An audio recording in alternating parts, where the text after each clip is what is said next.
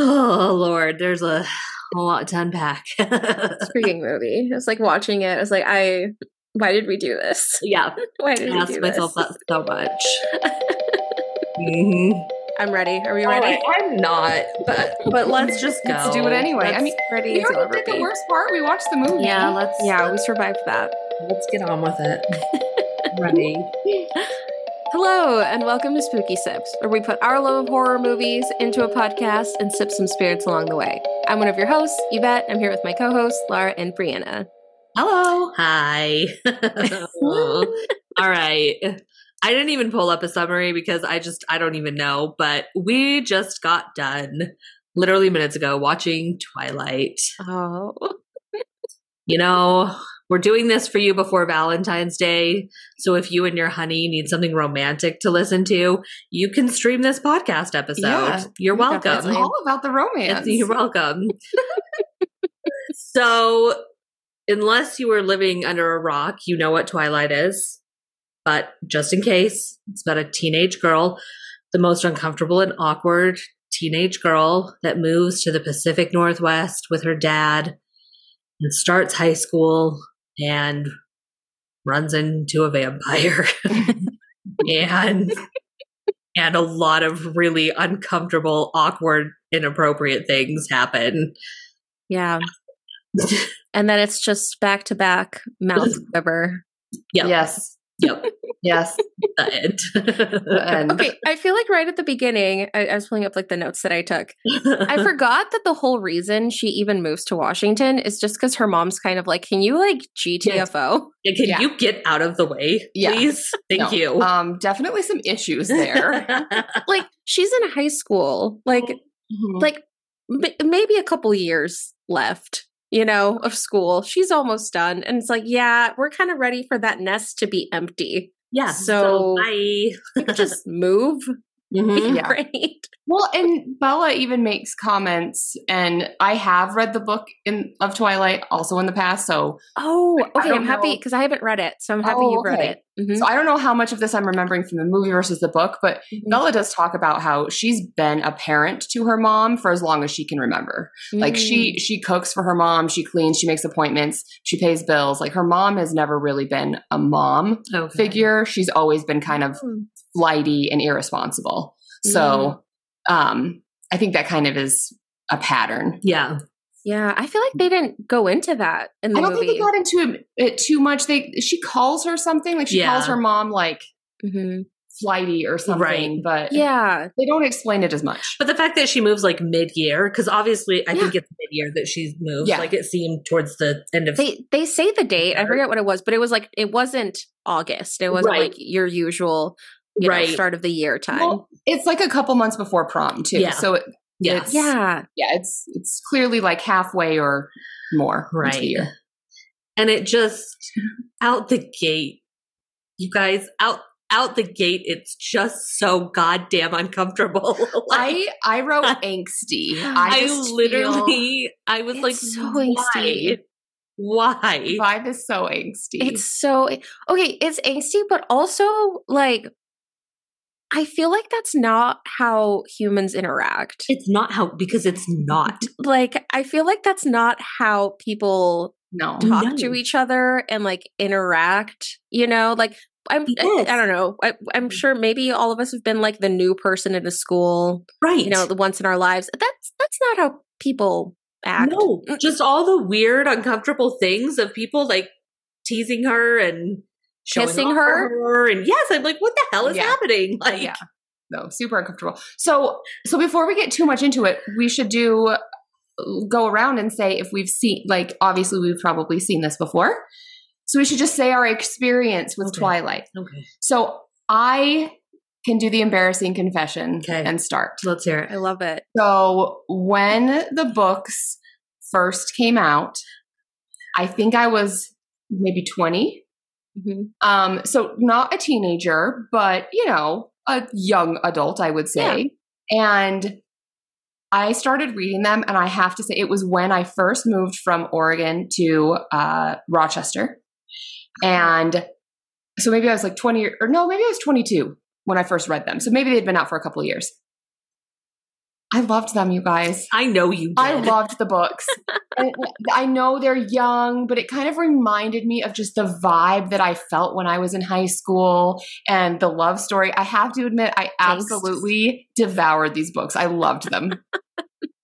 I loved them. I mean, you were not alone. Those books were incredibly popular. They were just something about them. Like they just gave me feels. Yeah. And so then when the movie came out, I was excited because I thought, well, I really love these books. Let's go see it. One of the biggest disappointments of my life because I feel like the movie is so terrible compared to the book. It's so unexplainably terrible. Like, I don't even know how to describe to you how terrible it is. Yeah. So I saw it when it first came out in the theater and I hated it. Yeah. Interesting. And it's because you loved the book, right? It's because I loved the book and I felt like this was such a disappointment. I couldn't get over the terrible acting and the weirdness of it that I thought they just ruined the story of the book. Yeah. No, that's fair. I feel like that's kind of a common thing though with any adaptation of a book, right? Like I'd say pretty like 9 times out of 10, if I really like a book and I find out they made a movie, I end up being kind of disappointed. That's just part of it. The only exception to that for me was The Hunger Games. I actually thought that The Hunger Games they did a good job. Yes, I agree. Yeah. I loved both the book and the movie as much. Yes. Yeah. Each other. Totally. Yeah. Okay, so did either of you see it in the theater or? So I graduated high school in 2007 and this was 2008. So I was like right at that age. Yeah. I remember it like being like a joke thing to do to like go see Twilight. And here's the thing, like I honestly can't recall because I don't know if I was drinking or if I blacked out or if it just didn't happen. But I don't know that I've ever actually seen this entire movie because I think it gets to the baseball scene and I just turn it off because I'm like, I won't respect myself if I watch this baseball vampire scene. I can't do it. It's pretty bad. The baseball scene is so out of left field. No. Ba-doom, ching. Okay, I'm sorry. No, but so we were talking about this before we started recording, but I made my husband watch this movie because he had never seen it, which I was like, okay, like I'm going to force you to watch it because it's an experience we all have to have. And the reason why I made him watch it is because I think he was like talking to someone or like listening to a podcast where they talk about this baseball scene. And so he texted me and asked if that was real. He was like, is there really a scene in Twilight where they play baseball? And like goes on to describe it. I was like, yes, that is something that happened. And now I'm going to make you watch it. It's just a family game of baseball. And they have to play during thunderstorms. Right. So no one can hear them play baseball. They're so strong and powerful. It sounds like thunder when they hit the ball. I can't talk about it. I don't think I could do this, you guys. Oh, man. Oh, all right. So had you seen it then, Yvette? Yeah, I don't think so I would have been like 12. Yeah. When the movie came out. And I didn't read the books. I feel like I wasn't super into that kind of stuff. I mean, later on, I would go on to watch like all of the Vampire Diaries and stuff. Okay. So like, I'm not above the vampire stuff. I was into it, but not not when this movie came out. So I don't even know if I watched it in theater. Yeah, I think I may have watched it later. Mm-hmm. Yeah, I wasn't super into it. Mm-hmm. Fair. Well, fair. Yeah, makes sense.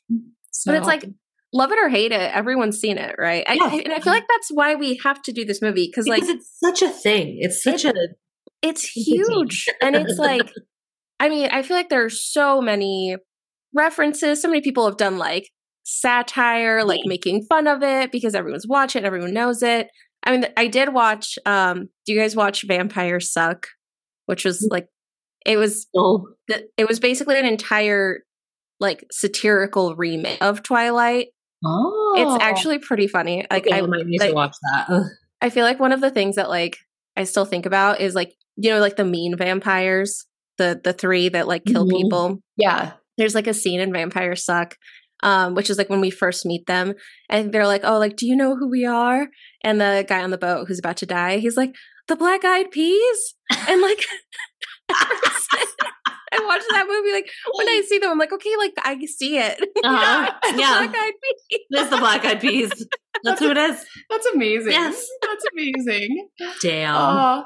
So if you enjoy making fun of Twilight, or just, I mean, you're not making fun of it, but like, you know, it's a fun thing to react to. I would recommend Vampires Suck. It's it's a whole experience. I found in some of my research too, there's, and I forget the website, so I'll find it. We can reference it for people. But it's I don't know if it's the people who used to do, oh shoot, what's that? What's it called? Mystery Science Theater 3000. So I don't know if it's the same people or just the same vibe, but they do it, and where you can pay $5 to download the audio of them watching it and play it along, like as you watch. Yeah. And apparently even people who hate Twilight think that this is like the funniest thing they've ever seen. I bet. So I'm like, I really want to watch it that way. Yeah. So next time we get drunk and get the urge to watch Twilight, we should do it that way. Yep. Yeah. Totally. Yeah. So I feel like we just need to talk about the Edward Bella relationship. Yeah, because I don't even know where or how to talk about this movie, you guys. Like, it's so unhealthy, you know? I think it's really important to talk about the moment where he smells her, because the movements and motions that they both make in their face and body is the most absurd thing I've ever seen. They're like so twitchy. She walks by the fan.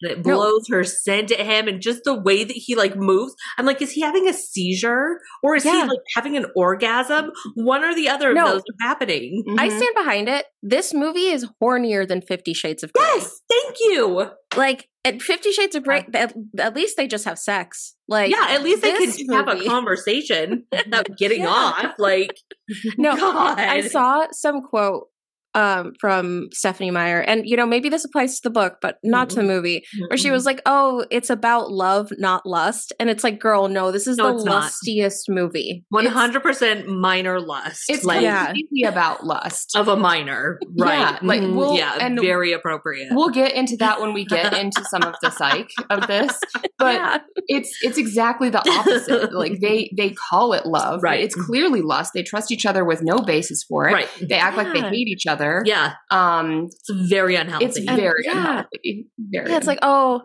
we shouldn't be together, but also I'm going to keep coming back to you. And let me smell you. It's so I feel like we also just need to talk about the Cullens in general. Okay. Yes. Because I feel like, you know, we get the scene. Right. Bella's in high school. She like kind of meets the friends, right? Like she kind of has a little group of like, maybe she could join this little group of friends. And then we get to meet the Cullens as they all walk in. And I swear they all looked 30. Yes. Oh, absolutely. They all looked 30 years old. Yes. They are way too old to be in high school. It was like they even dressed differently, I swear, than like the high school students. Like the way they dress, the makeup, everybody's like, okay, they are 30 years old. They look older than the teachers. Like they do. No, it's well, in fairness, they are all very old. I think that's Edward true. is 104 in reality, because he's been 17 for however many years. Yeah. But I do think in the book they are very much different than the rest of the high schoolers. They are fancier. They're rich. They're more sophisticated. But they also didn't need to cast 30-year-old actors. Yeah, and that doesn't come across. Like them being rich and classy and better than ever. That does not come across. Them just being like weird and misplaced is the only vibe I get. Yeah. Like, yeah. Okay, but also, Laura, do they explain this any better in the book? Why are they in high school? Thank you. So they have one line, because it's the scene with all of the graduation caps where it's like, oh, but why? And it's like, oh, because the younger we start out in a town, like the longer we can stay there. It's like, bro, go to college. Yes. Yeah. And you're going to get your PhD. Why not 22? And I could be making this up, but I do think they do that. So I think when they go to a place, they are passable as high school students. So they start in high school, then go to college, and then they're able to stay there for, like 10 years because they can start young and get older. But once they no longer pass for recently graduated college, then they got to move on. So, but I feel like they could do the same thing and not have it be statutory. Like they could they could be 18 or I don't know, and not in high school. Like they could be freshmen in college. Yeah. Or they could be legal drinkers. Like I think most of them are around the age of like high school though. So I think that's when they turn. So I think that's why they do it. I think maybe some of them are a little bit older when they, became vampires. They can pass off as not high school though. So it's like, I feel like they could have very easily started in college, like college freshmen. And then, I don't know, you can take, 6 years to get a PhD. Right. Get your undergrad, get a master's, get a PhD, go to work. And that gives you so much time. Yeah. No, it's true. But because then we wouldn't have the high school romance, you guys. Yeah, and it's more like a middle school romance, it feels, but that's kind of. Yeah. I thought the same thing though. Like, okay, so Edward meets Bella. He clearly hates her, hates their smell, really, really awkward, cringy scenes. And then we see him in the high school counselor's office, really mad that she won't let him switch classes. And so at this point, I'm thinking, okay, I understand. Maybe you wanted to start in high school, start yourselves really young so you can age out. Right. But he doesn't need to finish high school. So just drop out. Just go. Just stop going. Like you don't. I thought the same thing. Like you've graduated high school 40 times. You don't need another one. Right. You just need to do this. Yeah. Why are they all in high school? I think because like the biggest question is like, why would they want to surround themselves with high schoolers? Not even them being in high school, because they may have their reasons, but like all of their peers are going to be young teenagers. Like that seems creepy to me. Yeah. That like, ooh, that's who I want to be my peers is young teenagers. Like, yeah. Also, that's not a good way to lay low. Right. Exactly. It's like, who loves talking and gossiping and looking into people's lives? High schoolers. You really think this weird group of yes, like who loves to make outcasts more than anyone in the world is high school students. Like is forcing yourself into the community by going to a public school. Yeah, instead outrageous. If they just didn't go to school, no, you can just go live in the forest. Yes, you probably have 10 years before they'll even go check on you. Yeah, because he obviously loves the forest because that by far is one of the top most uncomfortable scenes. But like, Edward obviously loves to be in the trees. So yeah. Are you talking about the spider monkey? Yeah, please spider monkey. Don't say that. We have to. God. Ladies, I have to admit, there are some parts of this movie that I actually don't hate. There are some parts that I like. There are some parts that are good, but the spider monkey part is the worst thing I've ever seen. It's so stupid. No, the part with his skin is the dumbest. No, spider monkey's worse. No, I like the skin scene. This is the skin of a killer. Okay, the spider monkey made me cringe more though. Like it's straight cringe. Like, and it's so out of left field. Like, everything in this movie. He wouldn't say that. It's just such like a discombobulated film. Like, where are all of these things coming from and why? Like, it's so bad. You brought it up. We have to talk about the fact that in this world, in the Twilight universe, the vampires, instead of dying or being burnt by the sun, they shimmer. They sparkle. They sparkle. So I've affectionately named our drink for this episode Sparkle Skin is the name of our drink. Love it. I hate that. You're welcome. Thanks. I hate it. So we should probably just talk about then what we're sipping on. Yeah. So, I mean, I think we probably all had the same idea, but I think I technically thought of it because I have a lot of glitter. I have a lot of edible glitter for some reason. And I just thought any drink you want, listeners, whatever drink you want, but you must add edible glitter to it. And a really decent amount. A lot. Yeah. So Brianna and I are drinking wine with glitter in it. Yes. And I decided to take something out of the movie because in the movie, Bella's dad was Charlie, right? Yeah. Yeah. Charlie is sipping on some Rainier beer. So I went and got myself a 6-pack of this very, very cheap beer and added a lot of glitter to it. How is it?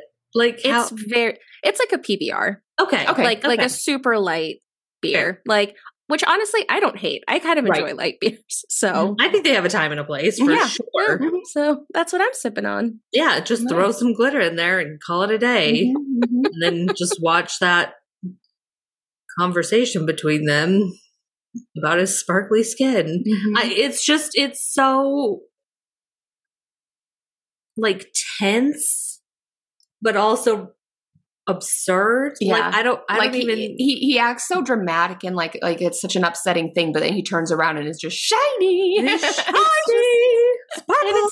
I mean, you know, we've all seen vampire movies show. There's a certain lore with vampires that everyone has agrees with and uses, and the glitter skin is a really interesting take because it's so intense. Like it's not subdued at all. Like, so here was my question. Do you think the actor Robert Pattinson is still to this day finding glitter on himself from being covered in glitter for that particular scene? I hope the answer is yes. I bet he's still finding it because that stuff doesn't go away. No. That's there forever. Yeah. So sorry, Robert. I just think there's something about, and I've seen these two actors in other films, like not Twilight ones, and they're good. Like they're decent actors and whatnot. But like the facial expressions that they are like making at any given moment is so contorted and extreme. Yeah, that it's like, why? I don't understand it. Why? Because I agree, they can both be decent actors. Yes. Yeah. But it's horrible. Like, I don't think it's their fault. I think they just didn't want to be there. Yeah. You know? That's fair. I legitimately think they just didn't want to be there. That's fair. That's a very I don't think any of them expected this movie to blow up the way that it did. No, because they probably were like, wow, that was a terrible movie. Yeah. They were like, oh, this is going to be fine. Maybe it'll do fine in the box office. Like, it's whatever, right? But it absolutely blew up. And I really doubt they knew that. I don't think they expected it. I agree. Although the books, and you guys were probably too young for this, but the books blew up. The books were like everyone was reading Twilight when they were first out and big. It was huge. It was like one of those. I don't know why. They're good books. Have you tried to read it? Brianna is shaking her head and saying, no they're not good books. Something about it it took me to my teenage self, and like, oh, it was so I feel that way about the Hunger Games. I liked like, I love the Hunger. I will talk for hours about the Hunger Games, but like Twilight is trash. But see, I liked the Hunger Games and I liked the book Twilight. Yeah. I did try to reread it a few years ago because I think we had watched the movie and I was like, it was so bad. How did I ever like the book? But I was like, I know I did. So I did try to reread it.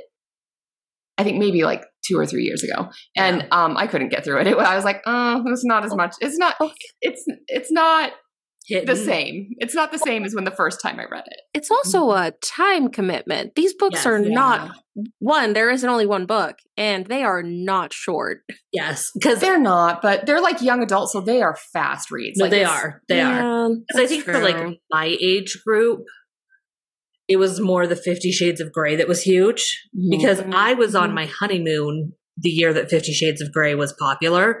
And it was just my favorite moment. Like, I turned to my husband and was like, oh my God, look.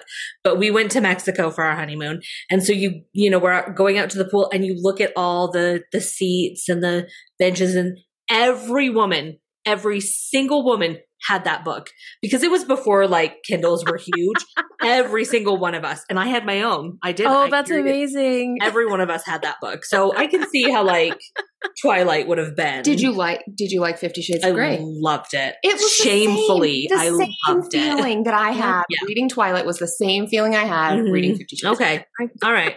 Did you read 50 Shades of Grey, Vet? I did not. No. Well, you know what you're doing this spring. Yeah.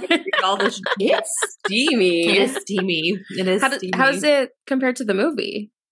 Oh, way better than the movie. Oh yeah, but like way dirtier. Yeah. Oh, okay. Way more. Okay. The book is way more inappropriate. And I just think because something about, and it was the same with both Twilight and 50 Shades for me, something about when you're reading about this kind of lust between characters, and it's, you just get the feeling that you've had when you've experienced that as well. Yeah.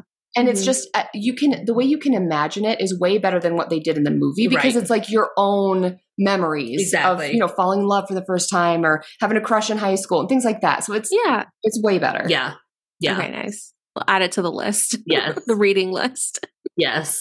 So I feel like we should talk through kind of the progression of the relationship. Okay. All right, let's hear before it. we get to Sparkle Skin and Spider. Yes. Yes. Okay, here we go. Okay, so we've talked about when they, first meet. Edward has the horrific facial expressions. He hates Bella. Yeah. He just looks disgusted at her and he leaves. And then he's gone from school for a while. And we should say the movie begins with like Bella narrating. Yeah. Very. Oh, that's right. What's happening. So. And then I think I think she says some sort of a eloquent line when he's gone, like, things were weird or something. Yeah, things got weird. Yeah. But then he comes back and his eyes are a different color. They were black when he was, like, hated her. Yes. And then he comes back to school and now they're this golden brown. And he can be near her. He's not making a stink face. He's not throwing up. Yeah, he's all of a sudden like, introducing himself and trying to get to know her. And he asks her something about the weather. How does she feel about the weather? Right. And her quote is that she doesn't like any cold or wet thing. Yeah. Like, excuse me. Horniest movie. Filthy. This movie's so horny. Yes. It's amazing. And that's I think why people liked it. Yeah. Yeah. The looks that they gave each other, the way the lip quiver. Yeah, like it literally is just nonstop. It looked like they were often just orgasming. It really when did. They were looking at each other. Like, maybe that was the direction they got. Like, you're just having silent orgasms the whole time you're interacting. I can't. For me, like, it was not so much the lip quiver that stuck out to me, but was the blinking, the constant, like, kind of twitching, blinking. Yeah, or like the like. Yes, I was like, is she like? What is that called? I actually do have a diagnosis for that, so we'll get to that when we get to all right. Okay. To be continued. But yeah, so she learns from her friends about who the Cullens are. Because she also has a friend, not at school, but because of her dad, Jacob. She also, from her friends at Jacob, she learns that, like, it's an old tale that, like, they're cold people or something. And she goes and finds a book about cold people. And then she, like, puts it together that he's a vampire. Well, because she has some other evidence. Oh, yes, because she touches his skin. Well, and even before, we know he's very strong. Oh, God, how could I have forgotten? That's the best part of the movie. That's amazing. She's chilling by her car, or her amazing orange truck. I do love the truck. Yeah, the truck is fantastic. And this high schooler is driving like a freaking Formula One driver through the parking lot. In a van. Well, we had seen that it was icy. Yeah, right? Like it's supposed to be. Yeah, because she slipped. So yeah. But one still. could hydroplane. Yeah. He was also driving so fast. He was driving fast. And I love that if you look at his hands, they're like, like he's like, no shit, you're going to run into something. What are you doing? Yeah. That's what you're supposed to do if you hydroplane, actually. Just frantically move the wheel back with your hands. Love it. Shit. So he's going to hit her, the dude in the van. And Edward is across the parking lot with his family, staring at her creepily. And the next thing she knows, she's been shoved out of the way, and Edward is holding her as he puts his hand out and stops the van. Puts a big dent in it. Puts a big dent in the van. His bare hand. And then he runs away. Yep. Yeah. And everyone like calls 911. Yep. So it's this big to-do. She goes to the hospital. And then my favorite part. Yeah, me too. This is when then the gaslighting begins. And it's so good, you guys. Oh my God, the amount of times that I wrote gaslighting in my notes. Because, then she goes back to school the next day, or he's in the hospital or something, right? Maybe they're at the hospital. Because his dad is a doctor. They're at the Edward's hospital. adopted dad is a doctor. So, he's at the hospital, and she has to talk to Edward. And so she's confronting him. She's saying, how did you get to me so fast? How did you know? Yeah, how did you stop the truck? And he says, that didn't happen. I was standing right next to you. And she's like, I know what I saw. He goes, you hit your head. Yeah, you're confused. You're confused. No. And then I literally wrote, the gaslighting is strong in this one. And to her credit, she's like, no, that's not what happened. I know what I know. I know what I saw. To which he replies, nobody's going to believe you. No one will believe you. Yeah, like how fucking predatory is that moment? Holy shit. No one will believe you. No one will believe you. It then is followed by him telling her, because she is just saying, just tell me the truth. And then he says, I hope you enjoy disappointment. So first he lies to her. He, is telling her no one's going to believe you about this or other things that I should do to you. Enjoy disappointment. He's threatening her. And then he says, can't you just thank me and get over it? Like making her feel ungrateful. Can you just say thank you? Okay. Yeah. Fuck, get out of here.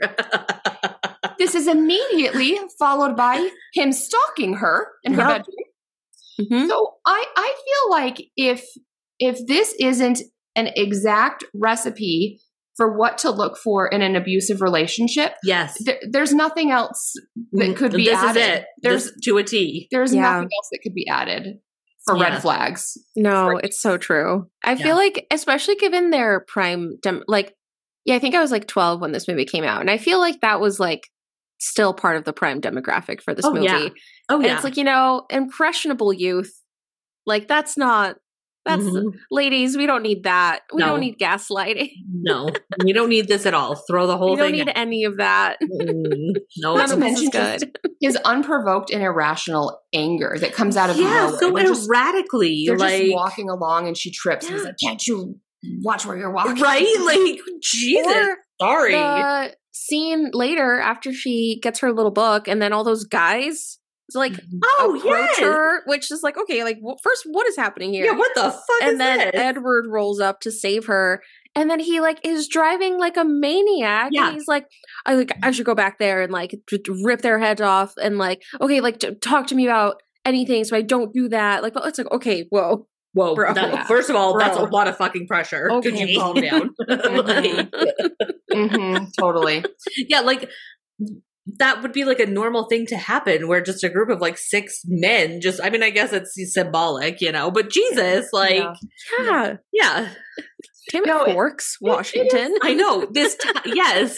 Like, it's not like they're in a big city. Like, yeah, it is kind of sad because I do agree where it's the target audience for this is teenagers or young girls, right? And it doesn't have, even the book was kind of a similar message, but I think you at least got a little bit more of the intention behind Edward and Bella and both. But it's a crappy message that like there has to be, that this person is this kind of like bad person or really mean to you, right? But like you're going to change him, like because you're in love, like he's all of a sudden, and you're going to just willingly just sacrifice all of your like needs. Like, oh no, you can literally kill me and I'll still be with you. Like, I don't need anything. What do you need, dear? Yeah. Like, it's very harmful. Because sadly, I mean, Bella does absolutely. Like she's totally fine with all of it. She's so into Edward, like all of that he's doing, all of this talking. She's like, oh, this is romantic and cute. This is great. But he doesn't know that. At no point does he ever get any sort of consent from her for his level of protection. That's not protection. That is possession. Yes. Oh, we need to put that on a motherfucking t-shirt. That is not. Wait, what was it? It's not protection. It's possession. Yes. Yeah. Stay strong out there, ladies. I hadn't even thought of that. It just came out when it was beautiful. I said it. It was beautiful. It's great. Sorry, I thought you were going to say something. Oh, yeah. I was going to say, okay, well, we're not going to watch any more of these movies for the podcast. So I feel like we can talk about anything that happens in the sequels. Oh, yeah. I feel like the big thing that came from this movie, which actually you don't get in the first movie, I guess it's kind of part of the sequels, is the Edward versus Jacob. And they're both awful. They are. They're both. Like, that was my first question when the movie ended. I was like, wait, are the others more about Jacob? Because I thought that Jacob was like a big part of this story, but he's really not. He's big in the second movie. In this movie much at all. He plays a much bigger role. Okay.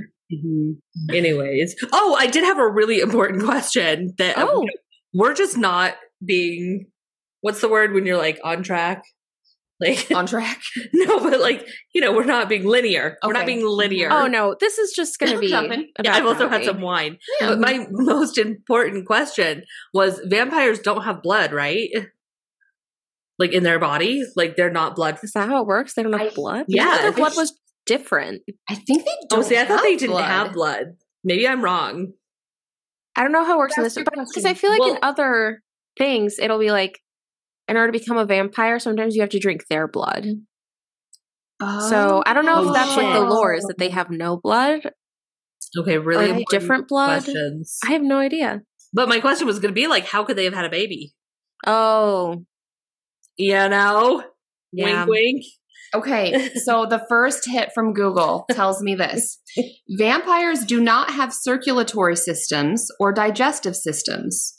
Instead, the blood they drink disperses through the interstitial fluid that houses their organs and flows around their muscles to provide nourishment.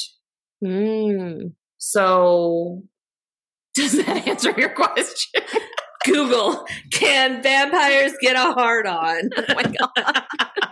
So it does say that vampires have a circulatory system, but no way to produce their own blood. Oh, so it's just the blood Now I'm going to change this to, do vampires get incognito mode? Thus, erections are possible. Oh, okay. Thus, you didn't let her finish. No, that's literally what it says. That's the beginning of this.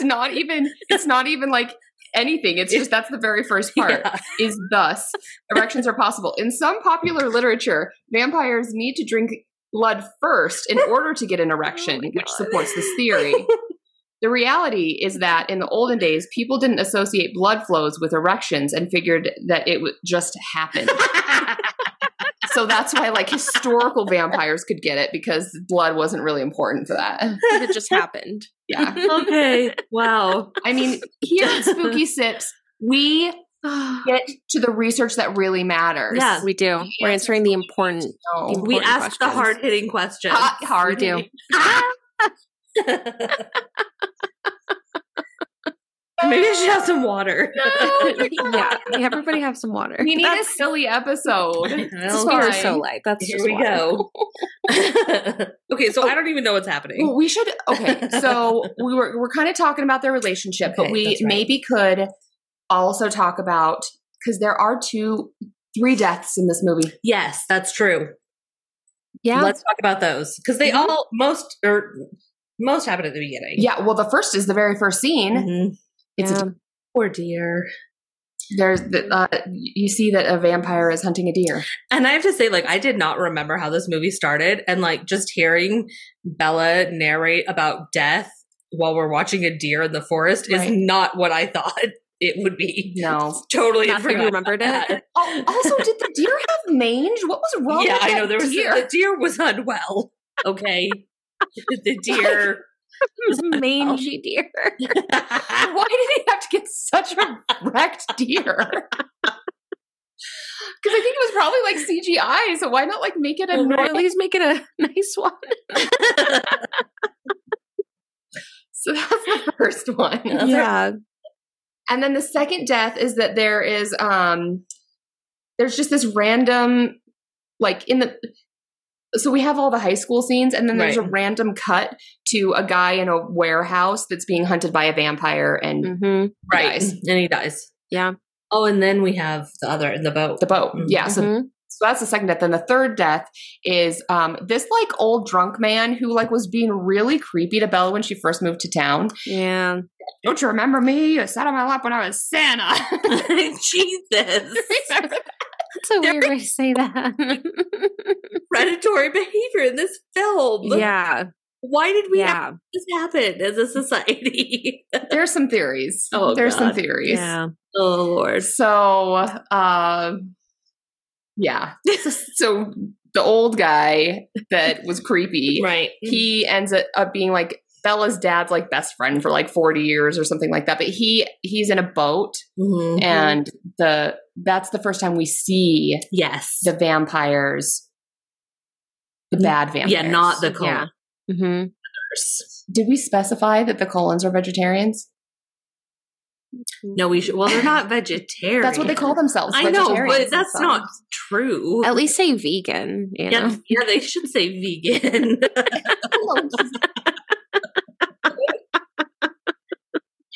Just mix some celery juice in with their, and it's fine. They're good to go. Paleo. I don't know.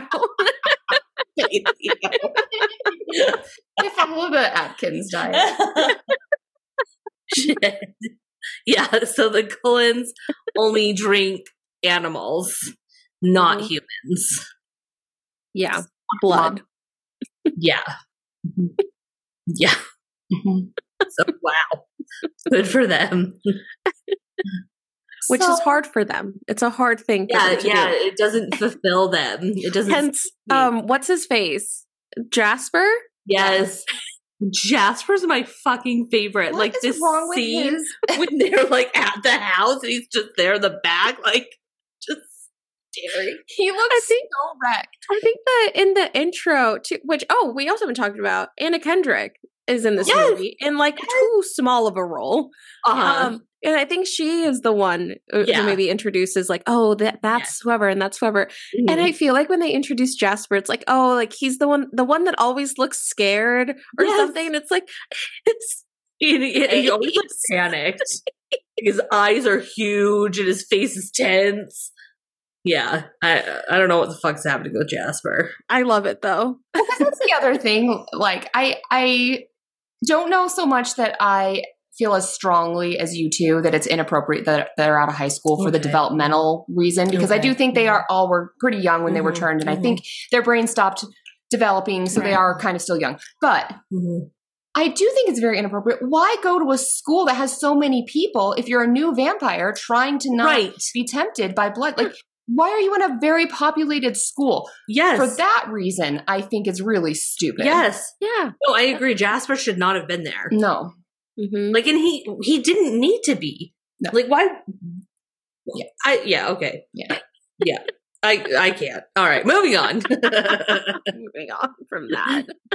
All right. So, Edward's being a real abusive, sparkly creep to Bella, but then the prom is coming up. So Bella and her human friends decide to go to Port Angeles to go prom dress shopping. But really, Bella only wants to go. She's pretending to want to go dress shopping because she's just, using her friends for their car. Right. She just wants a ride because she needs to go to a bookstore to find a special nerd. Yeah, because she's not like other girls. That's my favorite fucking trope. Yes.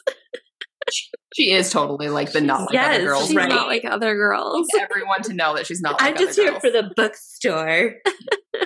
Shut up, Bella. Get out of here. So anyway, she finds her little book. Yeah, I did just I can't handle this movie. I did hear it, so I don't know if the mic picked it up. It was great, you guys. It was great. Okay, so she goes to the bookstore for her cold people article. So is this a real book? I forgot to look it up. Oh, we should look it up. I don't know. But it's a book that's sold by clearly a Native American bookstore. Yes. Because there's clearly a long history. And as we kind of mentioned, Jacob has already alluded to, the vampires and his tribe have this conflict going back for forever. Yeah, they got beef. Because as we then learn, Jacob's tribe, they're werewolves. Right. And werewolves and vampires are enemies. Do we even learn that they're werewolves in this movie? Not yet. Not quite. I mean, he does say there was like the lore. We're descendants from wolves, but he doesn't. Because here's the thing that you do learn, and I don't know if you learn this in the movie, but you do learn in the book. Jacob doesn't think he's a werewolf. Like, he doesn't believe in werewolves. He thinks it's all just kind of lore and, just lessons and stories until he starts to become one. And then he's like, awakening. What the fuck? Yeah. Like, he doesn't even believe it. He thinks it's just stories. Okay. So then that's when the guys like attack Bella. Yeah, she's in the parking lot and there's the creepy boys. Yeah. Edward saves her. And then she just stands up her friends because she's like telling them to meet them for dinner. And then he just, they just go eat without her because they're like, sorry, we tried to wait, but we were hungry. Like, we called where are you at? Like, which fair. Yes. I'm not waiting for you. it should be noted that everyone is obsessed with Edward. Like, they think he's so beautiful. Oh, yes. So charming. So then he pops out with Bella as, the two girls are leaving dinner. And he's like, I'm sorry, I kept Bella. And of course, like, Anna Kendrick's character is just like fawning over him. Like, it's okay. Eddie. Yeah. So then Edward takes Bella to dinner. And I have to say, I actually kind of thought their dinner scene was kind of like cute and romantic. Okay, real quick. I think it was just a prop. Okay. I don't think it was real. That'd be a good book to have if it was real. Right? No, that's what I was thinking. I was like, I want to check it out. Okay. Yeah, but anyway, yes, their dinner scene. Their dinner was I actually thought it was kind of romantic. Can you remind me what happened in the dinner scene? I don't know. They talk. They just talk about how he shouldn't be with her. Well, and how he should know that. Yeah. He does let her know that he can read people's minds. Yes. But not that's right. And I don't know. I feel like there's some chemistry. There's some sparks with it. All right. But I mean, it's still predatory. No, you're right. That's an okay scene. That's an okay scene. And then when they're driving home, the heat is on in the car for her. Right. Because he doesn't need it because we learn, and this is something they don't really explain in the movie, they do in the book. Not only are vampires cold, but in the book, they're all, I told this to Brienne and she like couldn't handle it earlier. They're also hard. Like they're like stones. So like, instead of like when they kiss, instead of like you kissing like a soft mouth, it's like a cold statue. So maybe he doesn't even need to get a boner. It's just like constant. Wait, what? Why? I don't know. He's a vampire. Oh shit! All right, okay. Because nothing is sexier than making out with a fucking statue. So hot for you right now. Yeah. Oh my gosh. Okay. So anyway, well, that may have been good to leave out in the movie. We can give the movie credit for that. Yeah. Thank you. I don't know how they would have done it, but I'm happy they did it. Right? Like, you're so hard, baby. Oh my god, your skin is so hard.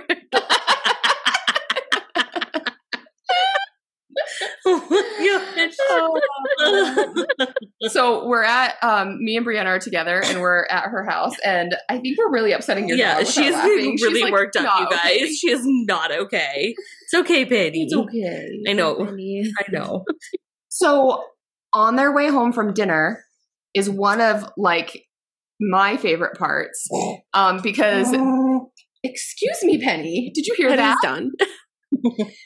So they're like on their way home, they see police lights and Bella's dad had been investigating the death of the creepy, used to be Santa. And I love how he's been eaten and torn to shred by the vampires, but they wheel out the gurney and his just little feet are just like flopping out like the end of the gurney. Thought it was chocolate. I love that part. Oh, I feel like we haven't talked about Bella's dad. Yeah, at all. We have to talk about Charlie. No. Is he the chief actually, or I think so? Okay, I think he's the sheriff. Isn't that what Edward calls him? Yeah, he calls him like Sheriff Swan. Yeah. I think he's the head dude. Okay. Mm-hmm. And like you can tell that they haven't been living together for a long time. That like, so her parents are divorced, and you can tell that like they haven't lived together. She hasn't lived in Forks since she was like 4, she says. So yeah, and she's clearly visited and stuff, but right. They're not. He's pretty aloof and independent, and not really warm and fuzzy. Right. Yeah, but they give him some good moments. You know, like at the diner. Yeah. Where the waitress is like, oh, the whatever, right, is your favorite. It's like, oh, your dad orders it every, like, whatever. Like, and everyone's like, oh, like, he hasn't stopped talking about how you're coming. Like, they give him little moments of, like, he's not talkative, but, like, he was clearly excited about her. Yeah, like, he has a good heart. And he's missed. Yeah. And I think he hasn't been given a chance to be close to her. Right. Because of her flighty mom. Right. So, yeah. I think Charlie's trying. Like, the scene where Bella is leaving, and she's like, trying to make it so he won't follow. And she tells him, like, oh, I'm leaving because I don't want to be stuck here. It's like, oh, it's what my mom told him when he left. It's like, all right, you did not have to do Charlie like this. I know. That was harsh. I'm rooting for one character, and it's Charlie, and like you did not just do him like this. Yes. Agreed. Yep. I actually liked Charlie. I did too. It's pretty brutal. He's just doing his best, even if he is oblivious to everything that's happening. Right. And I think they don't, I don't know how obvious they make it, especially in this first movie, but Charlie is like, it's not inappropriate because he still, understands Bella is, 17 and is going to kind of be independent and do what she wants to do. But it's not that he doesn't want her to be with anyone. He doesn't like Edward because every time Edward's around, bad stuff happens. So like he doesn't trust Edward, and rightfully freaking so. Yeah. Like Edward has this, and I don't know, even though that we've said this, not only in general do vampires, thirst for blood of humans, but for some reason, Edward has never been so thirsty for a human as he is for Bella's scent. He's like, something about your scent, girl. Like, I want to eat you more than I've ever wanted to eat anyone. It's so dirty. Oh my God, the line so dirty. About the lion falling for the lamb or whatever. Nice. We're just like, oh my God. Yeah. I'm throwing up. So sorry, I'm just vomiting. Their relationship literally is starting to progress. I will say, as it starts to progress, Bella has a vampire dream. Like, she has a dream about being bitten by Edward. Oh, that's a hot dream. Yeah, like she's all like done up, like her makeup's all beautiful, and like the way he like goes in on the couch. Like I'm like, oh, it gets steamy. It's steamy. Yeah. So the scene of them in the woods, like, is so where he like tells her to hop on Spider Monkey or whatever. I thought we weren't saying that anymore. I just threw up in my mouth. Well, like right before that, like, okay, so they've kind of talked more now, and their relationship is kind of progressing. But she's now realized that he's a vampire, so he like, she like walks up into the woods and he follows her, and it's so creepy because she's just standing there, and he's like, they're both faced the same way, but like no one talks like that. No, but he's like, he's just behind her. And she asks him, she's like, how old are you? And he goes, 17. And she goes, how long have you been 17? A while. Or like a really long time. And then she's like, I know what you are. And then he's like, say it. Say it. Say it, Bella. Like, what the fuck?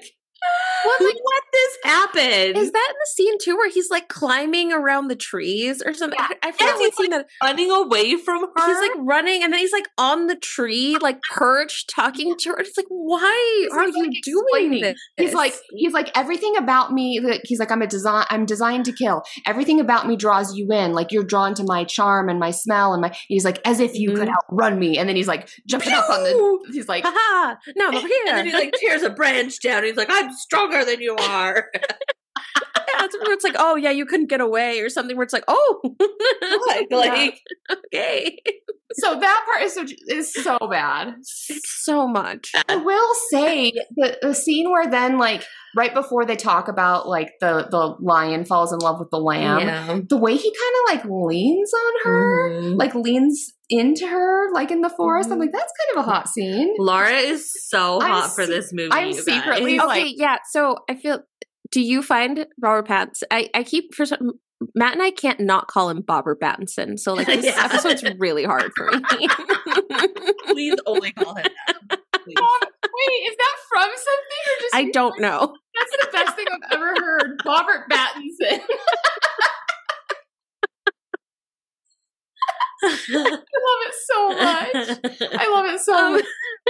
Oh God. Do you guys find him attractive? Not at all. No, I don't. Not at all. I wish because the Edward, as I was reading these books, I was picturing him super attractive, and I was like, ew. Yeah, I prefer more attractive than him. Absolutely. Like if I had to be with one of them, she's hot. I'd choose her. Oh yeah. I don't find him unattractive, and I actually think in other movies. Robert Pattinson can Robert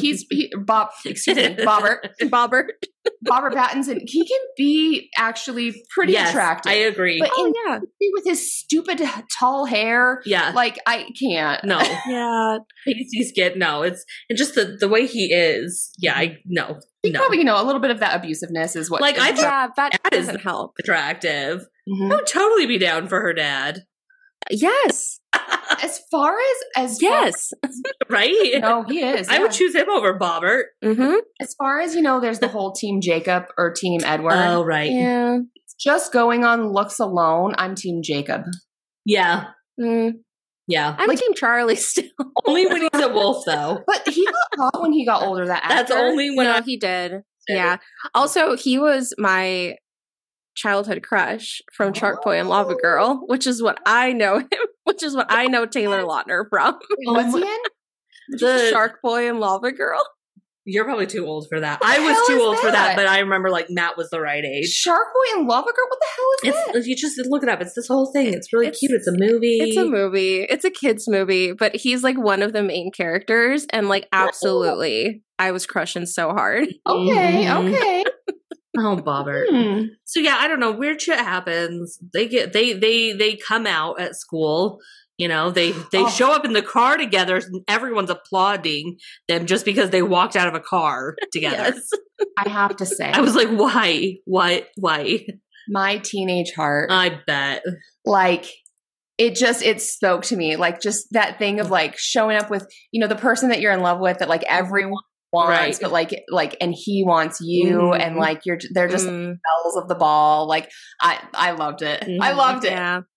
I secretly love this movie. I know you do. This is actually the best movie. Actually, Laura's favorite movie. Straight up 5 out of 5 for her. Oh my gosh. Yeah. So that happens, and it's weird, and she meets his family, and that's weird. And then they go spider monkeying through the trees together.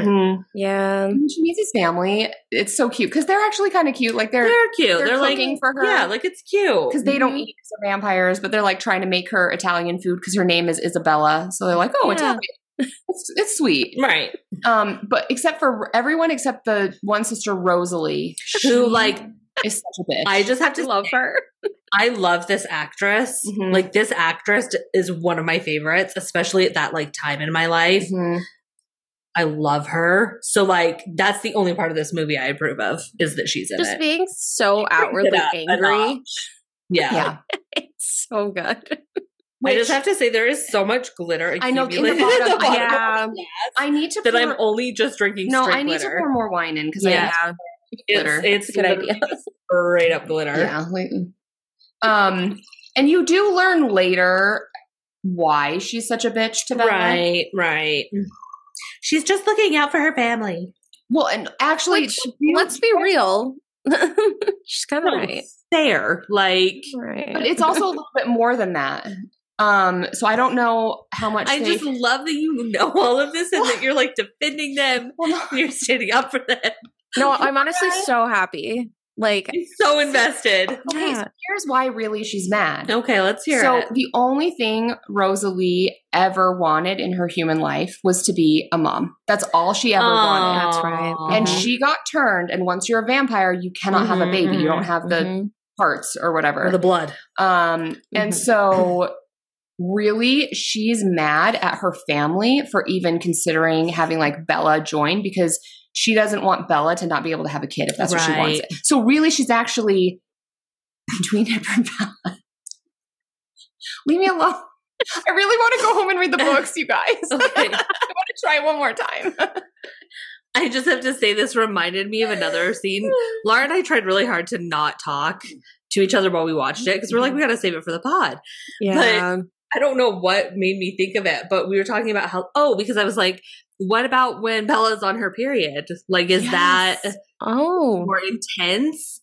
And then we were talking about like when she was pregnant, because Laura was like, oh, well, childbirth, there's a lot of blood. And I was like, yeah, because like, would Edward want to eat his own baby? Because like, you know how humans eat veal? Right? Like tender blood. Yeah. Like the veal of humans. Yeah. Baby. It's extra rare. Yeah. This is very upsetting. So that's where my mind goes.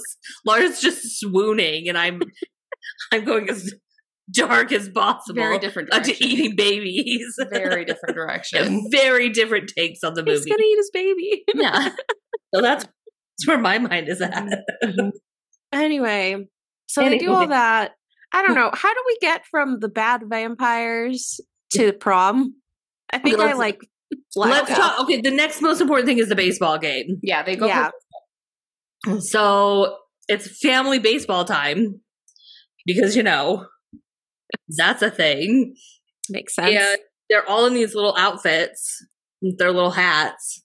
Their hats are so dumb. Their hats are so dumb. Rosalie's pants are the worst thing ever. Yeah. They're so bad. Yeah. She makes it work though. But they're playing baseball and, you know, they're doing their speed thing. It's so fast. They're so fast.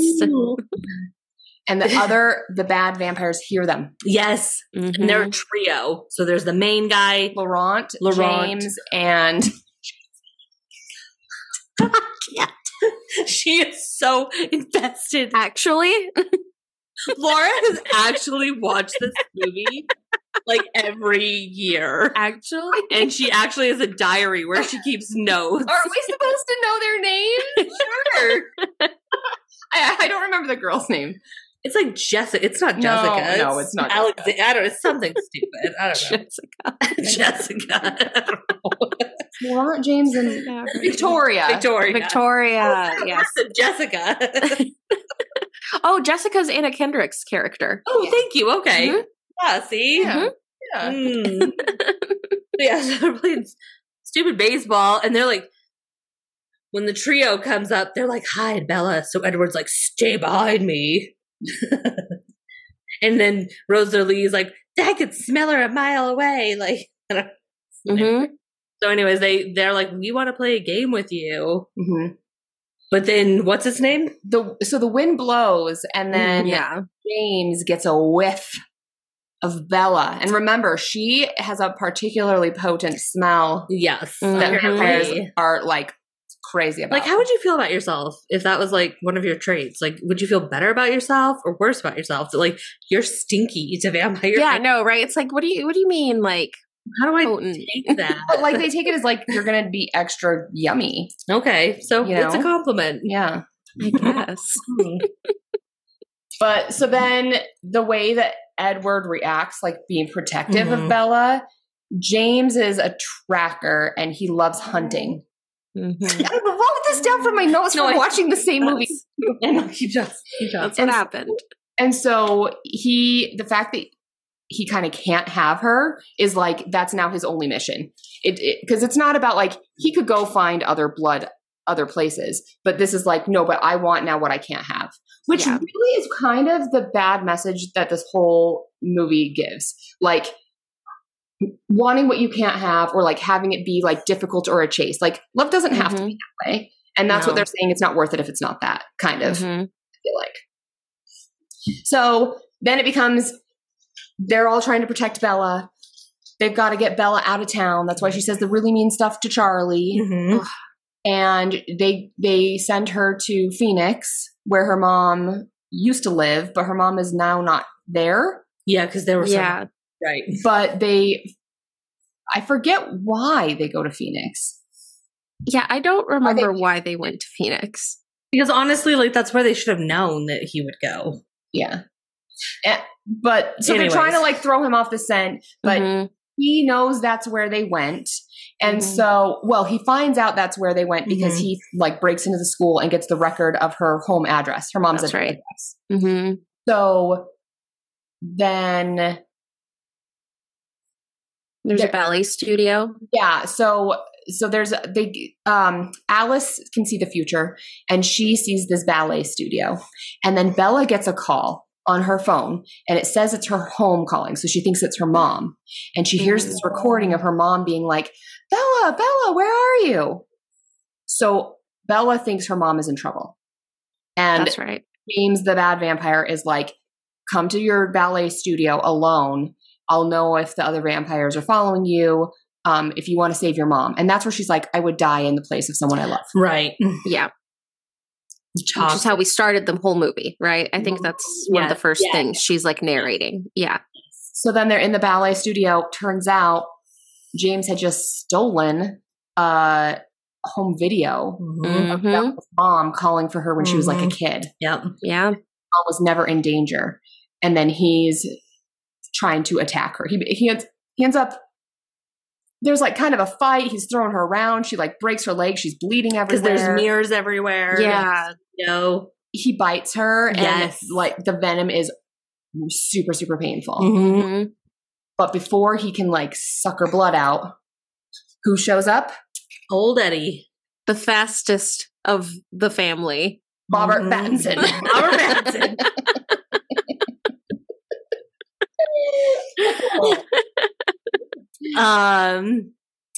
So yeah, then they're having a thing, and then his family shows up, Edward's family. So like the dad is there, and she has a really bad wound on her leg that's bleeding, and he's trying to like save her, the dad. And there's just this epic fight. Yeah. And we should say the vampire dad, not Bella's dad. Oh yeah, sorry. Yeah, the vampire dad.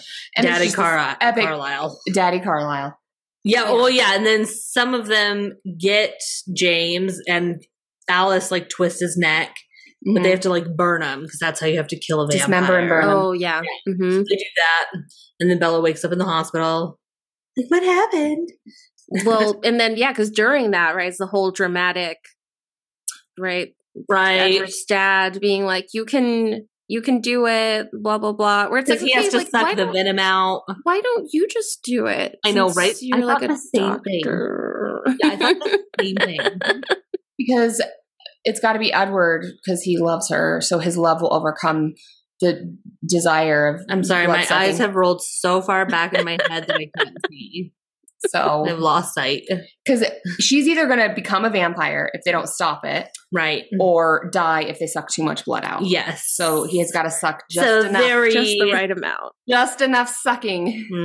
Yeah, that's what Daddy Carlisle said. And so then she wakes up in the hospital. They come up with this story because Bella's supposed to be a klutz in the movie. Yeah, she's stupid. Yeah. We see her falling and hitting. I would call her stupid. I'm klutzy, but not stupid. No, yeah, it's like we're gonna go with stupid. So she's just a little clumsy. She's clumsy. Oh my god, I'm not like other girls. I'm clumsy. I'm not like other girls. I like books.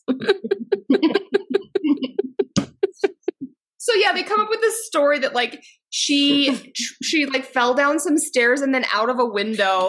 Like she fell through a window. Like, oh, I tripped. And sorry. That's how she like got the broken leg and the cuts. Yeah, that's why she's in the hospital. And then Edward tells her, "You need to move back to Phoenix. We can't be together." This is the most overreaction, bad acting scene I have ever seen in my life. Agreed. The way Kristen Stewart acts, like, no, it's horrendous. So bad. It's even making your dog upset. Yeah, even Penny is upset. And so then Robert's like, And then Robert. Like, I can't. I think part of the thing that I don't understand about him, the human, is like, I don't see him as Robert or Rob. Yeah. Like, I would, like, he does not look like Robert. I don't know. He's Bobbert, though, for sure. Bobbert. Okay, so I think people just, someone on the, I think it's an internet thing where, because, you know, he was in Batman, you know. Oh, right. And so I think somehow in the internet, someone came up with it where it's like, oh, so he's Robert Pattinson. He's Batman. Oh, I get it. I get it. So anyway, that really stuck for Matt and I. I don't know how frequently we're talking about him anyway, but we do call him Robert Pattinson. Yes. So then, he decides like, okay, fine, we'll stay together. So then it kind of flash forwards to, okay, they're back in Forks, Washington. Bella's got her little leg in a brace and they're going to prom. Right. Together. Yes. And at the beginning of prom, though, Jacob shows up. Which was so weird. Like, what are you doing? That whole scene was so weird. I don't understand like, oh, my dad gave he has like a tie on. Yeah, he's like, he shows up like with a tie. Like he's ready to go to prom, but he only stays in the trees and and then like the little bench to warn Bella, like, you should stay away from Jacob. My dad says we're going to watch you. Yeah. And also, we should talk about the fact that she's not like other girls, so she was wearing Converse to prom. Yes, because she's not like other girls. Of course. Yeah. Yes. Like I love it. It's just it's too much. It's too much. It's perfect. And I love it. This is my favorite movie. I know you guys are going to disagree, but I also think like I really liked the end scene. I thought it was really romantic. Their like final dance with their like the music and the twinkle lights. I liked it. Oh, and then that like the kiss where she's like, "Oh, I'm ready," and he like tilts her head back. It's like there are other people. Steamy. It was steamy. I liked it. What's steamy? It was. It got my high school heart pumping. I bet 14-year-olds would like it. That's what I'm saying. Like the little high school version of me would have loved it. Yeah. And that's it. I think it's end credits, right? Yeah, it is. Then it's just bam, done. All it then really is basically where she keeps saying, "I want a vampire, and I know I'm going to get what I want." Like that's my goal is to become a vampire. Right. Even though Edward's like, that's right. "I want to take your life from you," right? You know, but she's just like, "No, it's going to happen." Yeah, it's going to happen. Yeah. Which is like they've known each other for a total of like 2 months at this point. Yeah, but they're in love. Yeah. She's like, I'm irrevocably in love. Oh yeah. Oh yeah, the lines where she's like, there's 3 things that I know that are truths. 1, Edward is a vampire. 2, there's a part of him, and I don't know how big of a part that, or how dominant of a part that is, that thirsts for my blood.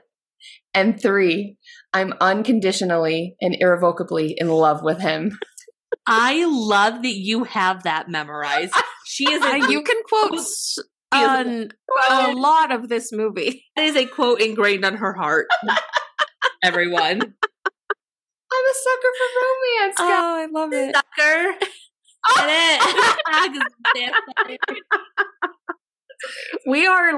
We're doing so good in this episode. Good. All right. Well, is this a good time to get into some psych? I don't think there is a good time for that, but yes, let's do it. I'm like, I really want to know where you went with this one. Me too. Yeah, let's do it. So, disclaimer. I am not a real doctor, but it's okay because these are not real people. No vampires. Yes. So, Spooky Sippers, I feel like in recent episodes, I've kind of gone different directions than where we originated from. Yeah. Where I diagnosed the characters. Yeah. We're going back to our roots. Oh, love it. I've got I've got my DSM, my pocketbook DSM out. I'm ready to diagnose. Love it. And I don't have a ton, but I feel like a lot of it we've already kind of touched on. Just the dysfunctional relationship of a lot of these characters. Yeah. But let's just talk through some of this. Yeah. I feel that we need to start with Bella's parents. Okay, yeah. Because I think a lot of what ends up transpiring and Bella's personality comes as a result of her upbringing and her parenting style. I would buy that. Yeah. So I feel like Charlie, although he does have those moments of softness and love, he's a bit cold and distant. And I do think that's because he hasn't had the chance to be around Bella as much. Mm-hmm. But I do feel like he kind of just has like this bit of a wall between him and his daughter. Like he's not super close with her. So she's got a bit of that distance with her dad. Yeah. But I think that comes from her mom, who I think she's a real piece of work. I agree. I know Bella loves her mom. They don't make a huge deal of this in the movie or in the books, but she is neglectful. Yes. And I think possibly she might have undiagnosed, treated, or medicated bipolar disorder. I would buy that. And here's why. I think she fluctuates between these times of being, the times where she's bored in Forks and when she was with Charlie, she's bored, aka I think she's just depressed. Yeah. She doesn't want to do anything. She doesn't like anything about she's that in a life. low moment. She can't take it. And then she goes into her manic stages where she's like, oh, that's the flighty side where, oh, I'm just going to move. I'm just going to marry this new man. I'm just going to travel around the country. So I think because of this mom's neglectful parenting style, abandonment. I mean, Bella has had to be the parent to her mom her whole life. And then her mom just finds this new husband who Bella says, oh yeah, he's a nice guy, but really your mom chose him over you. Right. Very clearly. Right. And so I think Bella's got a lot of abandonment issues. I can see that. And a lot of just having to grow up way too fast. Yeah, and kind of having to be independent on her own. Mm-hmm. Yeah. So she's had to be the adult way too early, which can lead to a lot of problems later in life with being able to set healthy boundaries with others in your relationships, which, that's what we see. Yeah. Yeah. Yeah. Cause it's not even that her mom asks her to move to Washington, right? We learn in the movie where it's like, oh no, she realized that her mom was sticking around because of her. So she offered to move to Washington. It's like, oh, that's shitty. I know. Really shitty. Yeah. It's really, really shitty. And then it kind of seems that her mom doesn't even really call that much, or when she does, it's, hard to get a hold of her. When Bella's in the crisis, she calls the mom and she's like, oh, your phone must be off. It's just, she is not a reliable parent. Right. And her erratic parenting style has really affected Bella's ability to, first of all, her self-esteem. I actually am going to say that everyone in this movie has a horrible case of terrible self-esteem. Yeah. I can everyone. See that. Bella, that's fair. Edward, parents. Not the bad vampires. I think not they the have vampires. Great self-esteem. Yeah, they're good. Yeah, everyone else they're has fine. a shit self-image, and it's really sad. Yeah. Yeah. Agreed. So I'm really now just only going to focus on Bella and Edward. At first, I was kind of looking into Jacob, but we don't see him much in this movie, so I'm not going to get into that. Right. Yeah. So for Bella, there's a few diagnoses I'm going to give her. One is that she has separation anxiety disorder with Edward. Yeah. Her overreaction that we see in the hospital, her complete devastation at the thought of Edward not being near her 100% of the time, the fact that she won't sleep without him, or that she's totally okay with him just watching her sleep. Right. Yeah. I think not only does she have separation anxiety disorder with him, he has it with her. Yeah. The fact that he cannot be alone for both 1 ways. second. So they both have it, which also leads to my next diagnosis of they are codependent. Yes. With each other. Oh, they are totally in a codependent relationship. 100%. And it's unhealthy. It's their relationship has started from this place of abuse, honestly, from Edward, of psychological, emotional gaslighting and abuse. Gaslighting, yeah. Yes, absolutely. And so they are very much in this unhealthy codependent relationship. I also, for Bella, am going to say that I think she's got some Stockholm syndrome going on. Stockholm Syndrome, traditionally that's been used for when people fall in love with their captor, but it can also be when people fall in love with their abuser. And I do feel that eventually they change this where Edward's not, he's not abusive, but he was doing this to protect her. But they did a really shitty job because he wasn't being protective and honorable. He was just being a dick. Right. Yeah. So I think initially this relationship did start out with a huge power imbalance where he had all the power, she had none, and he used it in an inappropriate way. Yes. Yeah. And I mean, he is bringing her into like a society. Like, old, but like he's bringing her into this whole world where she kind of has to adapt herself very quickly. Absolutely. To be okay with them and be like one of them. And also, Bella's got a lot of learned helplessness because, he's bringing her in, but she never can make a choice. It's all, she has no free agency in this movie. Yeah. She says she does. She says, I loved also the line where when she's with the human friends and the one girl is saying, "Oh, I don't think Mike's going to ask me to the prom." And she's like, "You're a strong, independent woman. You do it." And I just thought that's freaking laughable. Yes. Right? I thought, wait, what? No, that, whatever it is, it's that. Like, It's, so she has no free agency. She has no consent at all in this movie. Yeah. So poor Bella. She's I think she needs to go to some therapy. Yeah. Therapy would be helpful. I think everybody should go to therapy. I've said this before. We can all benefit. Again. Therapy for everyone. Human, vampire, wolf, just everybody go. Because I feel that before Bella can be good in the relationship, she needs to be good on her own. She needs to be good on her own. Yeah. She needs to be able to define herself outside of Edward. Because that's one thing I really don't like about these movies. The only time Bella then can be becomes this strong woman is after she gets married, and then all of a sudden she's allowed to have an opinion. She genuinely has no identity. Yeah, I think that she should have been able to find herself first, before becoming in this committed relationship, and committed to the point that humans can't understand forever. Why he will never, forever they're in love. Right. So I wonder, do they break up? Because you know how Rosalie and what's his name were together, and Alice and what's his name were together. What if you break up and you're a vampire? Is that allowed? That is explained, actually. Oh, okay. It is. Yes, I don't know if it's explained in the movies, but it is explained. Oh, wait, tell us. Yeah, in the books, the Laura has memorized.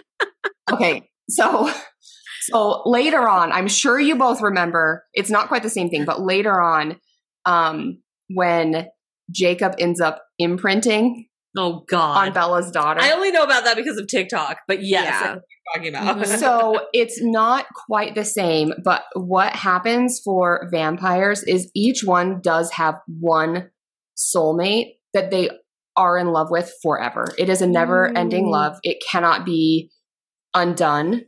So Rosalie and Emmett and Jasper and Alice, they have found. So actually, Robert Pattinson, he is the only one that doesn't have a soulmate. What a loser! So Esme and Carlisle, they're all they're vampire pairs, which are unbreakable and everlasting. You never lose that love. So it's monogamy, hardcore. But I think part of it, and maybe they get into this in later movies, and maybe I'm just going too deep, but they were so okay with Edward bringing her in. And okay, go ahead. They were way too okay. They were way cool with that. But I want to know, what are the expectations and guidelines and rules on that? She's obviously a human, so he has one of two choices. He can leave her as a human and always have it be a risk, and then obviously she'll die, or he'll turn her. But shouldn't that be a conversation that Carlisle has with him, where he's now, okay, here's what's okay and here's what's not. I don't know. I just think I think they do have those conversations. They were so ready and willing to be okay, sure, come into our life. Yeah. But it seems they shouldn't be so trusting of a human, I guess. Yeah. Or so comfortable with a human. And I feel part of it is they think they feel bad because he's the only one without his soulmate. Yeah, he's a big loser. And they all have one, and they want him to be happy. Right. Like, bro, it's been like 100 years. Yeah, like, what is wrong with you, man? You've been to high school 100 times. You've been around 16-year-old girls for 100 years. He's been waiting for Bella. Bella's his soulmate. We're going to get Laura a t-shirt that says Twilight Defender. Oh, Twihard. Twihard. Oh, I like that one. That's what they're called. Of course you do. Of course you do. Is that a real, like, they're called Twihards? Yeah. Oh my God, that's funny. That's funny. Anyways. All right. So now we're going to get into my diagnoses of Edward. Mm-hmm. So I feel that especially at the beginning, Edward has persistent depressive disorder, otherwise known as dysthymia. He basically has been, it's almost kind of like he's been living Groundhog Day for 100 years. He goes to high school over and over again. He doesn't enjoy the food he's eating. He doesn't enjoy the company he keeps. The only company he keeps that he can actually be himself with is his family, who all have a soulmate, and he does not. So he's just like bummed out, basically. He's like a legit. He's just been depressed for probably 80 years. Yeah. That's great. So he's just really depressed and just constantly feeling that way. And you can kind of see that with his irritability, just the way that he kind of like sulks around all the time. Yeah. I think he's just depressed. I already said, I think he also has separation anxiety disorder. Right. And is also codependent with Bella. I wrote with Edward. I also feel that Edward has PTSD from his past. Oh, okay. I don't think they get too much into it in the movies, but they allude to it a bit, where when he was first turned, he was first a vampire. He murdered people. Right. Yeah. And Bella's cool with that. She's cool. Totally cool with that. Yeah. Yeah. But it eats him alive. Like he I think there's kind of some religious undertones in the books and this. And you know, Stephenie Meyer is Mormon. She's Mormon. So I feel like there's some of those like morals and like religious tones, but he feels really guilty about having killed humans because that's immoral. Right. Yeah. So I think he has flashbacks to it. He is very overly sensitive to it. That makes a lot of sense. He's very jumpy about it. So I think he's got some PTSD. Also, and this isn't, in the DSM, but also he's a stalker. Yes. Yeah. Yes. Yeah. Because as I said, being protective without consent, that is not protection, that is possession. Yes. So he's just a major stalker. The fact that he's in her room and watching her, sure, it ends up being that she's fine with it, but he doesn't know that. No, there's no consent. Yeah, you can just watch someone sleep for 2 months without their knowledge, and that's okay. Yeah. I like to watch you sleep. And like, he will never leave her alone, even if she were to ask for it. Like, he wouldn't. So he's very possessive and a stalker. Yeah. Yep. I went on such a deep dive this morning, kind of researching some people's opinions, and I watched all these therapists react to Twilight. Yeah. And it was really interesting. And it was everything we've already talked about, kind of. Yeah. Their shitty relationship. But one post, and I have to just read it because I loved their interpretation of who Edward is. They said, on one hand, he could be maybe this, romantic, lovable vampire guy. Or he could be he could have a sadistic ego, or he could be okay, hang on. Let's start this one more time. Or he could be a sadistic egomaniac who intentionally encourages Bella's unhealthy emotional dependence on him, manipulates her into socially isolating herself to such an extent that there is nothing important in her life except him, which is true. Done. Deliberately leads her into danger that only he can protect her from, and then proceeds to emotionally and psychologically torture her by repeatedly threatening to abandon her and requiring her to give up more and more of her own identity in order to remain with him, just because he gets off on knowing that he has complete control over another person. A reach. Yeah. That's sounding pretty close. That could also be him. Agreed. Or maybe he's romantic and it's sweet. Yeah, I guess in the book, Laura, our local expert. Yes. Like, does she have friends? Because I feel like in the movie, it's like, there's this group of friends that's like very openly inviting her, right? Mm-hmm. It's like, they're like kind of there. So I'm wondering, like, did she have like other friends? He alludes to the fact that she didn't. Right? Left. Right. And she definitely, in the book, she is more friends with Jessica than they show in the movie. They are actually kind of friends. Oh, okay. But it is pretty superficial, and Bella instantly is like, I'm ready to give them all up. Right. The second Edward says so, they mean nothing. Okay. And she like kind of the thing that we did see in the movie where she just abandons them and doesn't tell them. Right. She absolutely does that in the book. Not really. Edward is the only thing she cares about. She would give up her whole family, any pseudo friends she has her whole life for Edward. Healthy. It's not healthy. It's very good. Yeah. So yeah, that's totally the vibe in the book as well. So yeah, I didn't go too much into it because I knew we would be talking so much about the relationship just as we talked about the movie that's kind of the psyche of it. No, but that's interesting. I actually think that fits very well. Yeah. Like you see that even more in the later movies and books. But yeah, no, that tracks. So really the message to our listeners is do not model your idea of a healthy relationship off of Bella and Edward. And I think that's the problem is when people kind of romanticize it to a fault and say, you know, that's what I want. I want the type of love that they have. Kind of like Romeo and Juliet. Yes. That was not a good relationship. Toxic, no. Like, So I think also toxic. if it's just kind of fantasy and you realize that there's parts of it that aren't great, take it for what it is. Kind of like we watch, our guilty pleasure shows. That's fine as long as you realize that's not real and that's not healthy. Fiction. Yeah. Oh yeah. So, well, nice. There's love. That was great. That's like. So last episode, I kind of dove into more of like the development of the movie, like how it actually came to be. And I feel like that was really fun. So I did a similar one for this movie because I feel like it's kind of fun being like, how did this even happen? Right? No, like who got this here? Because that's something that most people don't know about, like their favorite. Yeah. Like how did this become a movie? Yeah. Right. So let's talk about how Twilight got made. Obviously, as we already talked about, it's based off of a book by Stephenie Meyer. And the idea for Twilight came to her in a dream. Of course. She had a dream that a human girl, like I think she was the girl in her dream, and there was like a vampire who was in love with her, but also thirsted for her blood. Basic dream. And she just kind of like went with it. And I think in like 3 months, she wrote this book. Oh my gosh. Which I don't know. Yeah. If anyone hasn't seen Twilight, they're huge. Again, I know. I get that it's a quick read, but it is not a short book. It is a hefty, no. Yeah. So the fact that she was able to get through that in 3 months.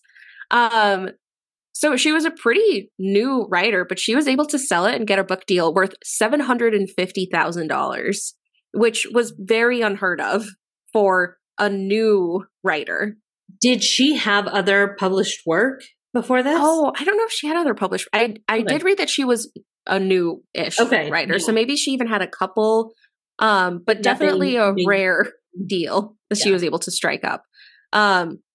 But I think her publisher just really liked it. Like they saw something. They're like, this is like the next big hit. They were just convinced that it was going to be good. And so the book. I was going to say I have a quick side story about that. So I'm now remembering why I read Twilight the first time. For some reason, one of our Mormon family gave me a copy of the book. I don't remember why. Maybe they had read it and really liked it or something. But at first I was like, and so I just kept it. I didn't hold on to it. And then all of a sudden, the popularity of Twilight, like everyone was losing their mind over it. Yeah. Like it wasn't just the Mormons that were reading, like everyone was reading it. And so that's when then I did read it, but it had been out for a while. But I remember it started, I think, being very popular with the LDS women. And then it spread.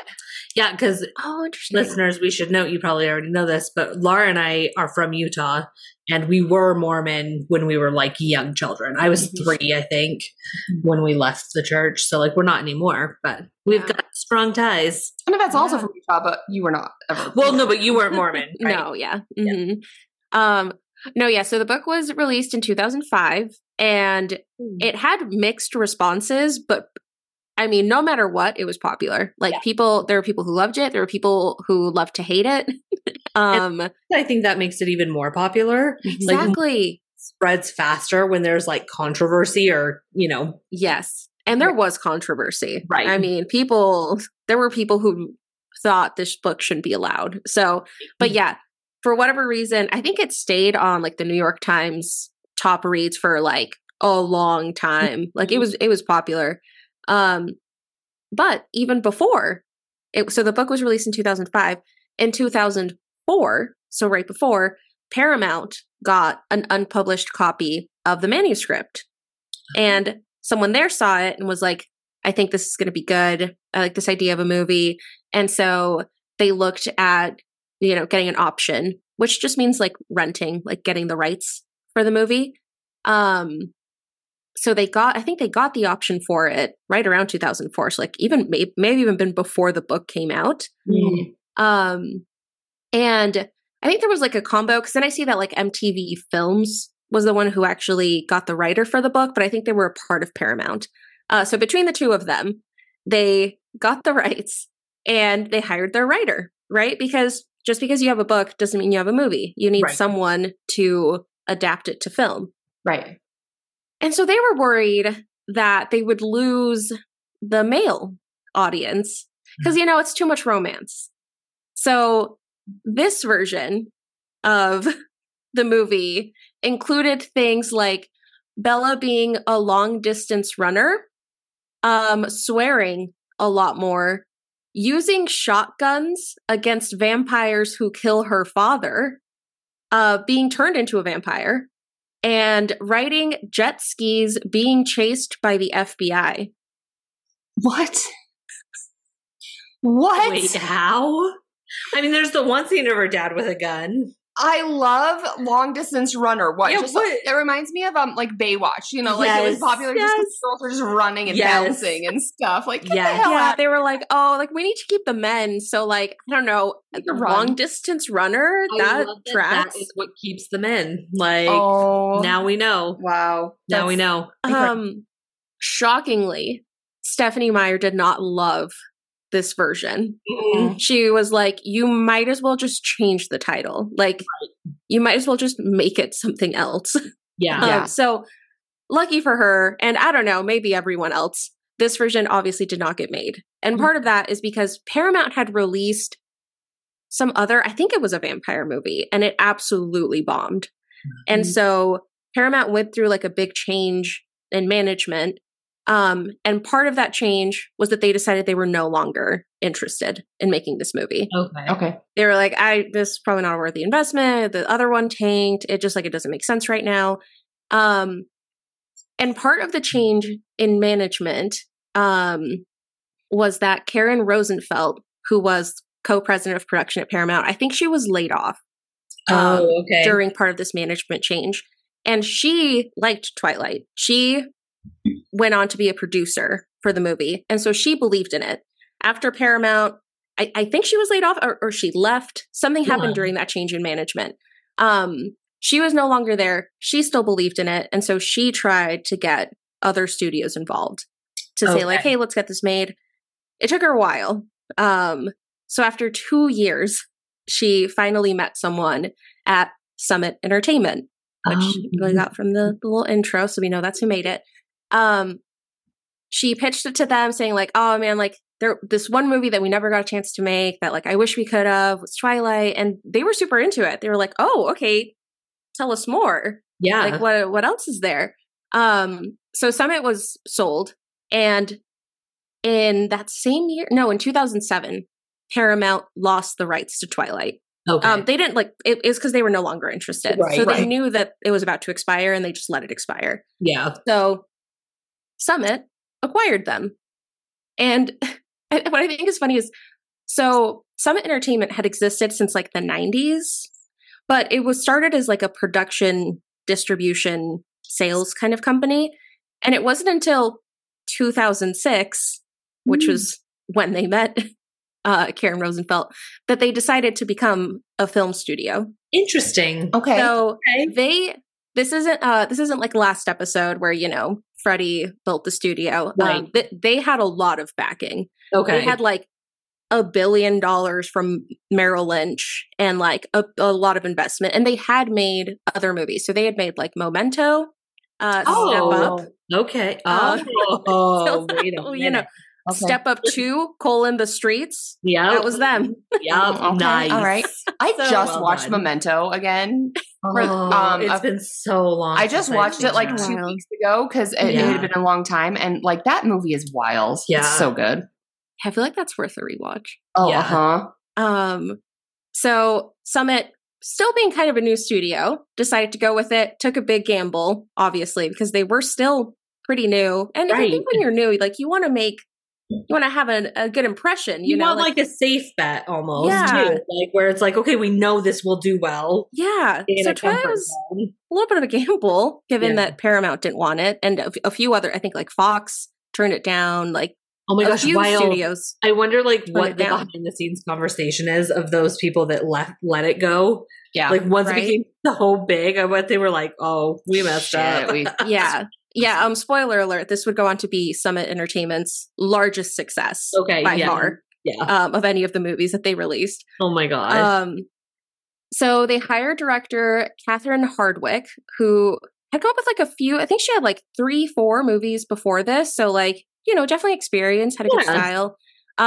This is the only movie that she directed. I think that this first one is the only one that a woman directed. Ooh. Don't quote me on that one. I'm pretty sure though it is. She would go on to not work on any of them. There were rumors she was fired. Well, you know what? I wouldn't be surprised. I'm sorry.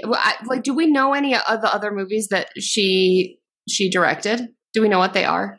13, I think, is her big one. 13 is the best movie. I haven't watched. Oh, it's so good. Wait, you're talking about like the one with Nikki Reed? Yes. Oh my God. Okay. So I was that age. Such a good movie. Like I cannot tell you that movie with Evan is Rachel my Wood, adolescence. Right? Like Evan Rachel Wood? Yes. Yeah. Like if you want to be like, what was Brianna's adolescence? It's 13. 13. Mm-hmm. That was that was her. See, now, how the hell? Okay, because that one is amazing. It's so good. Do you go from the gritty, raw, like, it's so good, 13, to this monstrosity of a movie, like, yeah. I feel like, what happened? Okay, I feel that the story is kind of it's a good story. Critique it what you want. No, it is. But it's got some drop. No, it is. Mm-hmm. Totally. Robert Pattinson, Kristen Stewart have been good in other movies. Yes. Kristen Stewart I've seen has also been a little right, and she was young. She wasn't, but like she's been good in other movies. Yeah. Yeah. The director has clearly made a very well done, directed a good movie. How did this happen? I mean, I know I secretly love it, but also there's parts of it that are just so darn bad. Like, I don't understand how this happened. I will say, like, being from that time, like 2007 was when I graduated. Like, this was like a very notable time in my life. Like, pop culture, this did make sense. Like, it did fit it. The way it was filmed. Say what you want. It was a giant success. Yeah, no, like the lighting. The blue tint. How did we just skip over the fact this whole movie's blue? Yes. That was her. Also, I feel like we have to talk about the soundtrack. Like, the soundtrack was of that era. Amazing. But that song, you guys, at that time was like, it was amazing. So this is the only props that I will give this movie is that their soundtrack was right. So I get it. That's just wild to me. I know. Like knowing the story and how weird this movie turned out. Okay. I know. Yeah. All right. Anyway.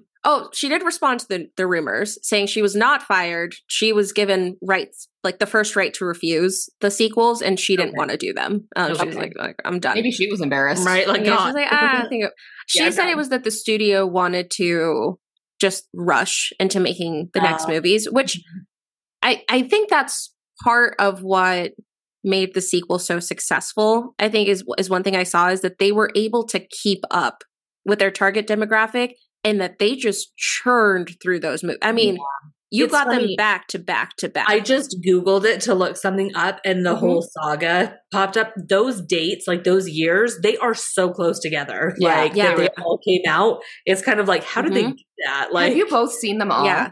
No, I haven't. Oh, I absolutely have. So I've absolutely seen all of them. I will say, I mean, they do get, some of them get worse. But the last movie is the best one. It's actually well done. I feel like the very last Twilight one, I feel like is actually decent. No, okay. I'm not going to fight you because I don't remember enough, but like I feel like I remember not liking. Or maybe it was the second to last one. Because it was broken too, right? Yeah, it was. So it was either the second to last one or the last one. Like one of them was actually like where I finally was like, at least it's not like butchering the book. Like at least it's somewhat decent. So now maybe I'm wrong. She's lying because she loves each and every one. That's true. I'm a twihard. Yeah, twihard. I can see your twihard right now, Laura. Oh my God. Okay. Anyway, Catherine, our director. Yes. Had a budget of $37 million, which sounds like a lot, but is actually not a lot when it comes to making a movie. That does sound like a lot. You know, movies can quickly get to the $100 million range. Like that's actually a smaller budget. Right. And they only had 44 days to shoot. Oh, so, that seems fast. Small budget, small amount of days. And Kristen Stewart was a minor, so she could only work 5.5 hours a day. Oh, really? So they had a cap on like how much time that they had her, but they really liked her as Bella. So they were like, well, we'll make it work. Quick question. How much of the $37 million did they spend on glitter? Yeah. I'm hoping it was a substantial amount. At least half would be my guess. Okay. Obviously it was a giant success. They had a $37 million budget and it ended up grossing $400 million. Oh my God. And between all the sequels, I think they broke $1 billion between all of them. I would not be surprised. No. Yeah. So I looked up, the box office for 2008 because I was like, well, let's see like how it compares. So it was the 8th highest grossing in 2008. So let me tell you what was above it. Number 1, no surprise, The Dark Knight.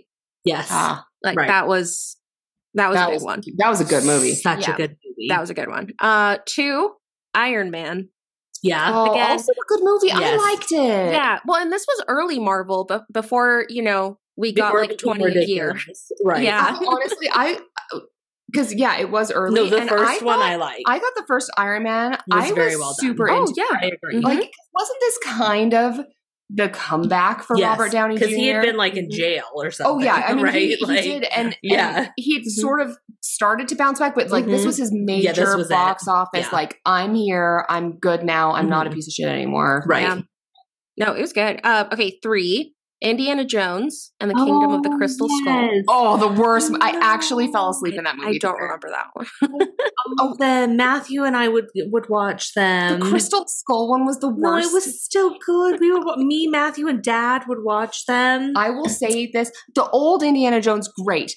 I will stand by this statement. You can quote me on this. Twilight, 100 times better than the Indiana Jones Crystal Skull movie. Well, the box office disagrees. They'll move on to number 4. Hancock. Will Smith. Number 5, WALL-E. Oh, such a good movie. So good. Oh. Number 6, Kung Fu Panda. Yes. Oh, that is such a good movie. I feel like that was actually good. It's such a good movie. Okay, number 7, I was a little bit surprised because Twilight was number 8. Number 7 was Madagascar, Escape to Africa. Really? So it's like, is that even the first one? No, I don't think it is. No, it's not because the first one came out when I was in college. Yeah, so it's like it was really cute. You're telling me the sequel to Madagascar beat it this well? I mean, parents got to take their kids somewhere. Yeah, I guess that's true. They had WALL-E. They had the Kung Fu Panda, right? Yeah. Which those I get. Those I agree with. The first one It was so good. I love the first Madagascar. And then, after Madagascar 2 was Twilight. All right. So, top 8 of 2008. It did very well. Especially because, like, it's the first one. People don't know what to expect. So actually, I can see the first one not doing quite as well. Yeah. Box office as the others because, like, people weren't sure. Yeah. Oh, and it also came out, I guess, I don't know if this accounts for when it came out. Twilight didn't come out until November of 2008. Right. It came out at the very, very, very end. And I feel like that was one where it's like, as people watched it, because obviously the people who liked the book watched it, and that was a big portion. But then there was, the people who watched it to like make fun of it. And then the people who like it rolled out into more and more and more people watching it. So, Totally. So that was my kind of summary on the development and then success that was Twilight. I just have to say, like, I love hearing that because, like, I find it really interesting to know how a movie came to be because that's something you don't always think about. Yeah. Especially, like, different years in pop culture, like, you cross-section each one. Like, I think it's really interesting. Yeah. Well, and just, like, how big of a stake some of these movies are. Like, I think, just from last week talking about Nightmare on Elm Street and how it was just an entire studio just gambled on one movie. Yes. And with this one, like, Summit Entertainment had more money than them, but still, this was a big gamble and it paid off. This was their most successful movie. But they didn't know that going in. Yeah. Right? Like, they really were putting a lot of faith into it because they didn't know. It could have bombed. Yeah. Right. And it brought this little studio very high up. Yeah. Oh, yeah.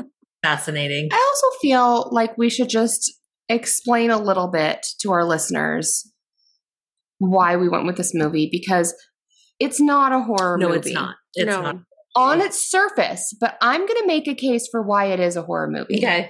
And it's not just because it includes vampires and werewolves. When you think of the kind of the lack of agency of the character Bella, right, and just the amount of like control or manipulation that goes on in this movie, it's actually pretty darn scary. Yeah, that's true. Yeah. When you think of it that way. So I think in some ways, relationship wise, it could be considered a horror movie. There's also when you consider the fact that it could be used as a way of torture to make people watch this movie. Yes, absolutely. 100. For me, for instance, like in The Good Place, when they're like, wait, we're in the bad place. It would be like if I was watching the Twilight Saga on it, just loop. Yeah. Did either of you watch Lost? I know you watched some of it. I watched half of it. Such a good show. It just was so long. I'm not halfway through. I'm not giving much away. Like if you ever would watch. Well, I mean, it's like 20 years old. At one 30, point, there is some torture or psychological experiments on what would happen, and what they do is they kind of like force people's eyes to stay open and they would just watch something for like 24 hours and it's like really loud and really they just have to watch. They could put Twilight in that and see like how it would mess with someone's brain. Torture. Now Laura, maybe you know more as a super fan because I didn't look into it, but I saw it pop up. I think they're making a TV series. I've heard a Twilight TV series. I did not know I've heard that. I think it's happening. I did not know this, but I will say something else I learned in my research today of this movie that I guess I can't call myself a super fan because although I have read the main books, I didn't realize there is it's like a Twilight. Oh, I forget what it's called.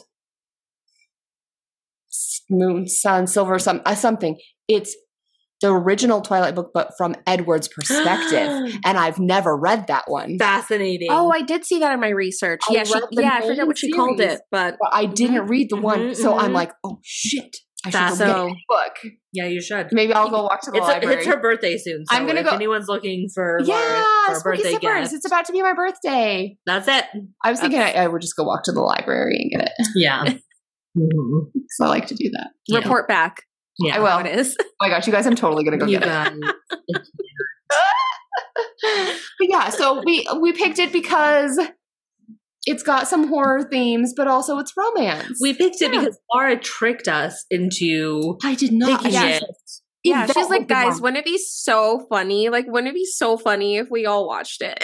No, you guys, we should just watch Twilight. Wait, I did not pick this for Spooky Sips. I did not. Yvette, you were the one that picked it. Okay, it's true. Yvette picked it. Don't. I did. I did. It gaslighter. I'm gassing. I was right there, Laura. All right, Edward. We have it recorded. Yeah, you picked it. We have it on record. No one's going to believe you. And nobody is going to believe you. And Bella in this scenario. Yeah, you would. You would be Bella. You're not like other girls, so. You're not like other girls. No, I'm very much like other girls. No, she is. That's the thing. Here's the thing. I'm like other girls because I like this movie. I'm a sucker. Crying. So, actually, I don't like the movie. I like the books. You're like Jessica a little bit. I'm a little bit like Jessica. Yeah. Mm-hmm. I like Anna Kendrick. I'm okay with that. Are we doing sips? I can't. Yeah, no, we can't because I'm really excited to give mine. So here on Spooky Sips, give stars. We give sips. Sometimes I'm just like, I hate the sound of my own voice so much. Yeah. Anyways, out of 5 sips, how many did you give this film? Laura, super fan. Maybe start with you. Yeah. Okay.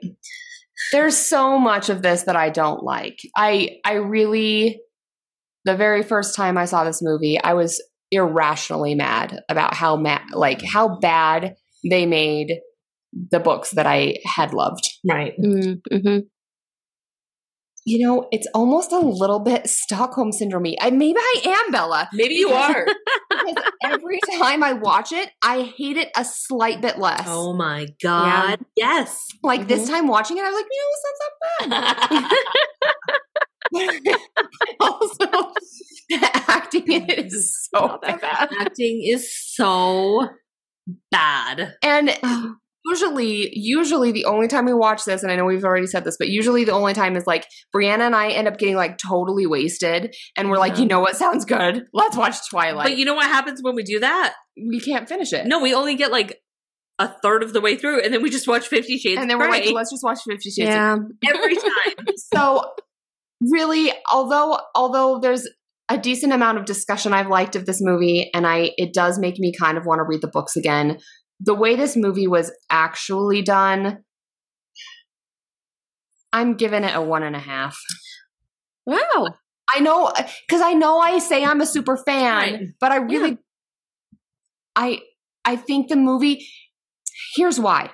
My expectations are really high. This movie could have been so good. Yeah. I feel like as flawed as the story and the characters are, this still could have been such a good movie. And they butchered it. Yes. They really did. They made it way. Okay, because actually the story isn't terrible. Maybe 2. Okay, I'm giving it a 2. Okay. 2.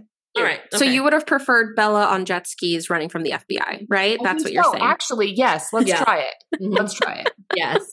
Yes. As a long distance runner. Yes. Yeah, why wasn't she just running from the FBI? Yes. Just always have her running. That's all. Yeah. Honestly, that probably would have made it. Yeah, probably would have. I mean, Edward's always speeding around like a spider monkey. Oh, why not? It's terrible. It's terrible. Oh. 2. Okay. That's my final answer. All right. I can go. I'll give it like 0.25 just because I like talking to you guys about movies. Yeah. I think I am going to go with a 0.5. Okay. Nice. Which actually is a lot higher than it deserves. Yeah. But I think I'm going with that because I actually think it's important for everyone to watch this so that you know what bad cinema is because it makes you appreciate good cinema. But you get these moments of like... No, you don't. There are none. There is not a single... Yes, there are. There is not moments. One moment in this film where I was like, wow, that is exciting or that's attractive. Not a single one. Not even But it's such a fun movie to hate on. Like if you're just like, I want to be a hater right now, throw on this movie. I enjoy being. It's so like I give it fun because like I enjoy I'll give you that. Making fun of other people. Yeah. Yeah. So for me, like because you're not like other girls. Because I'm not like other girls. Yeah. No, actually, I'm just like other girls. Oh my God. I am other girls. Is what I mean. Yeah. All right. Okay, so we apologize. We departed from our norm. Yeah, this we did off because it's Valentine's Day, and it's special. You should know what bad relationships look like. Yes, yeah, because then you can be like, "Oh, mine's not so bad. I'm okay. We're okay." That's one way to look for at Valentine's Day. You can be like, "It's okay."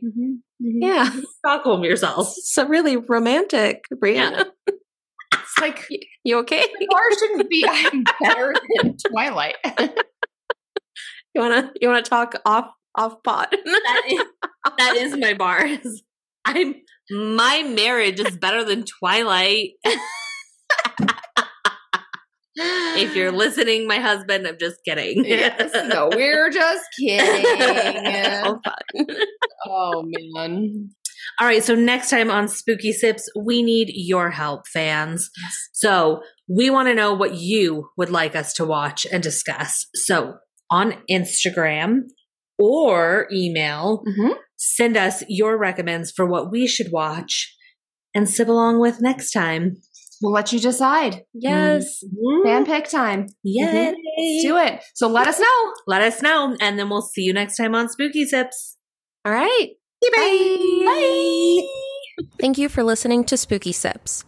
If you enjoyed this episode, don't forget to rate, review, and subscribe wherever you're listening.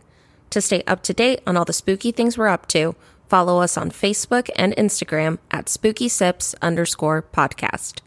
And if you want to help support the podcast, consider buying us a coffee, or really a cocktail. We are completely independent, so every little bit goes a long way to keeping our podcast running and improving. Thanks again for listening, and we'll see you in 2 weeks.